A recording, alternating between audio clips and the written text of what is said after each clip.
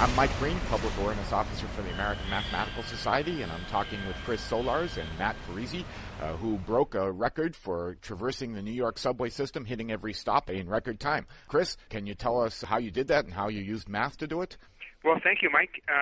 We were very happy to succeed in our goal. What we did was we basically approached the process of figuring out the quickest route to navigate all the stops in the New York City subway system very systematically.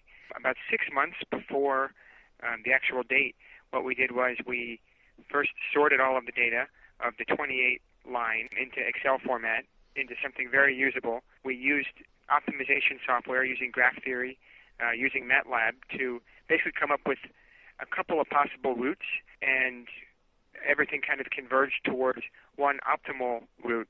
However, what we did, once we had what we thought was right, then we implemented kind of a qualitative process on top of that. And the qualitative process was actually going out and visiting each of the stations, drawing little diagrams to see which stairwell was closest to which exit. And I took meticulous notes. I wrote where we wanted to be in which car. We wanted to be in the front of the third car from the back, for example, which would be the closest to the stairwell, which would get us over to the southbound train for the next stairwell transfer, and so on and so on. Matt and I also did a practice route 2 times to make sure that what we did in the software simulation to what we did with all of our planning actually lined up with reality. And this obviously altered the route slightly, and the week before, the MTA threw us for a loop because on the Q train there was 2 southbound stops that were not making local stops, so we actually had to do a tiny little switch, which didn't really affect much, but we had to be very careful about things like that. And then we just kept our fingers crossed on the big day, which was a Thursday when we left at 1:33 p.m. from Far Rockaway on the A train. We really were just hoping everything went smoothly, because at that point it was really just a laundry list procedure of steps to go through. We hit all 468 unique stops, but we made a total of over 600 stops because at some points you simply have to backtrack. But basically the point was to try to make as many continuous non-transfers as possible. Ideally we'd like to go from the far end of one train to the far end of another, because that obviously would be the fastest. We were really, really happy that everything came together. It's kind of like anything. There's a lot of luck involved in something like this. Actually, on one of our practice runs, what would have been 18 hours into the event, our train skipped Canal Street, which is a really big transfer.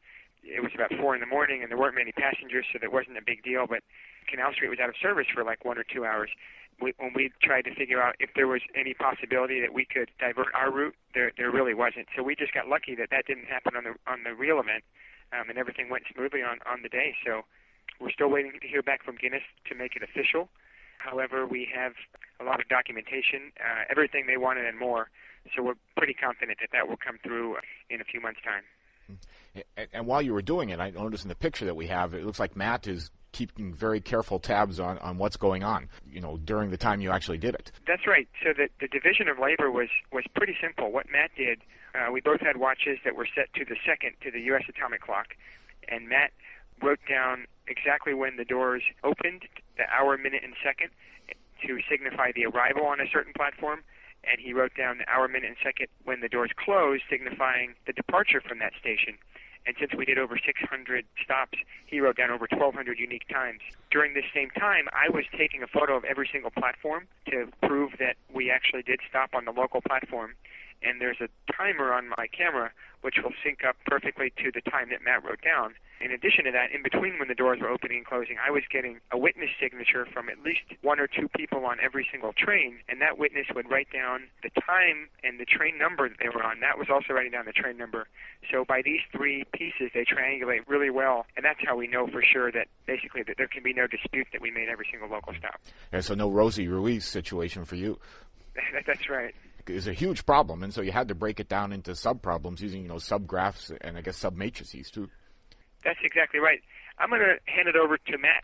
So initially we started with, actually the test case that I used ended up working well throughout the problem. So what we tried to do is create very small graphs to begin with, and simply ran millions of what I call them the subgraphs, which had anywhere from 0 to 5 nodes. So if we were looking for starting points, obviously it always made sense if we started at the end of one line and we want to move 5 nodes, the optimal route was always going in a straight line, 1 through 5. Obviously, it never makes sense to backtrack and then get back to node 5. So by creating that first algorithm, which I simply use as a test, as a way to make sure I always pulled the optimal subgraph. So what happened is, so then I would basically record, you'd have point 1 and the start point and the end point, which later on would be kind of randomly generated. And then as we would generate, simply just run those at random. We would mine through for the start points and the end points. So that would give us a kind of a massive collection of these subgraphs, which then I redefined as simply the start and the end point, and the distance between simply was the sum of the time. This wasn't a pretty process because I wasn't quite sure how it was all going to fit together.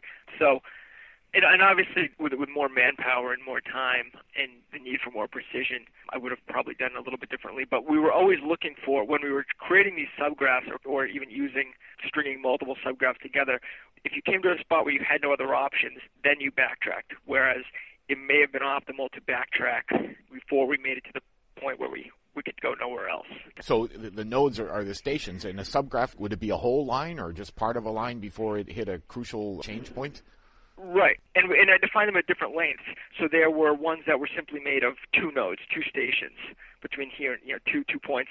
I started out just doing between 2 and 5, and then linking those together. One of the articles mentions that you really, you were serious about this, so every second mattered. And so at times, is it true that you would stand by the doors like sprinters or get in a stance so that you would make sure you went really fast? Yes, of course, right. Did your fellow passengers give you funny looks when you did that, or did they realize what was going on? Well, no, I think most people on the train had seen some articles on us. We were on some trains in the afternoon, and everybody seemed to know who we were. I mean, that made it a lot of fun as well. And you had reporters waiting for you at the end. Yeah, well, and in the middle, there were people throughout. You were keeping careful track, so you knew that you were going to break the record? Yeah, right. We were pretty confident early on. I think we were actually running about an hour ahead of our test run. We ended up giving all that time back. And that's partially because during our test run, we did things like stop for food, stopped and had dinner. So even with the test run, we beat the old record. We were pretty confident that if we went for 24 hours seriously, we would be well under. When people talk about constraints, sometimes they think that makes things worse for them. But a constraint, for example, if a line only ran at a certain time of day, that might, in a sense, make the problem easier because you had to go to that line during those hours. Right, and certain things during the modeling saved us a lot of time. For instance, the start time became very clear early that we had to start where we did. Starting in Far Rockaway was always the optimal. I mean, every time you were able to isolate something in the model, it would drastically simplify the problem. And so a lot of times we'd run the simulations, and then when we would mine for the like sequences, it was always a relief when certain scenarios always came up as favorable, because we could simply treat them as moving from one station to the other.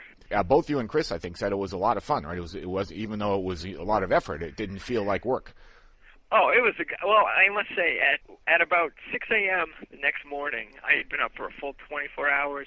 We didn't really eat anything on the ride, and I started to feel like this isn't really fun anymore.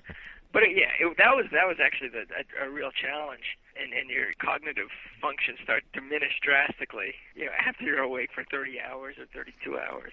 So that actually was a real challenge. Chris, I know that you yourself have gone through a lot of physical challenges, so you like this type of thing. Yeah, I'm a glutton for punishment for things like this, for sure.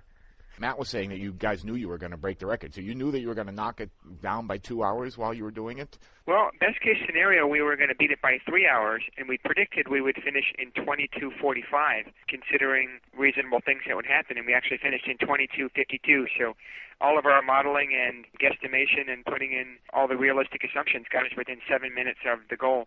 We had done the whole route in sections twice before, so we actually knew very, very closely how to estimate each leg of this journey. So when we added it all together, we were very confident. Weren't there some routes going to change, and so you had to do it, right about when you did it? That's exactly right. With all the MTA budget cuts right now, as of 2 weeks ago, they cut out some of the lines. There were 5 outer borough lines that now have drastically reduced nighttime service. So it would be very, very difficult even to do what we did now. I bet you if we ran, because the schedules have all changed, and they've changed for the worst. So that's why we had a little bit of a rush to get it all done as soon as possible. And we did. We nipped right under the service change cut, so we were happy with that. So, Chris, thank you very much. That's Chris Solars and Matt Farisi, who broke the record for visiting every stop in the New York subway system on every line in about 22 hours. Thanks, Chris. Thank you. Talk to you soon.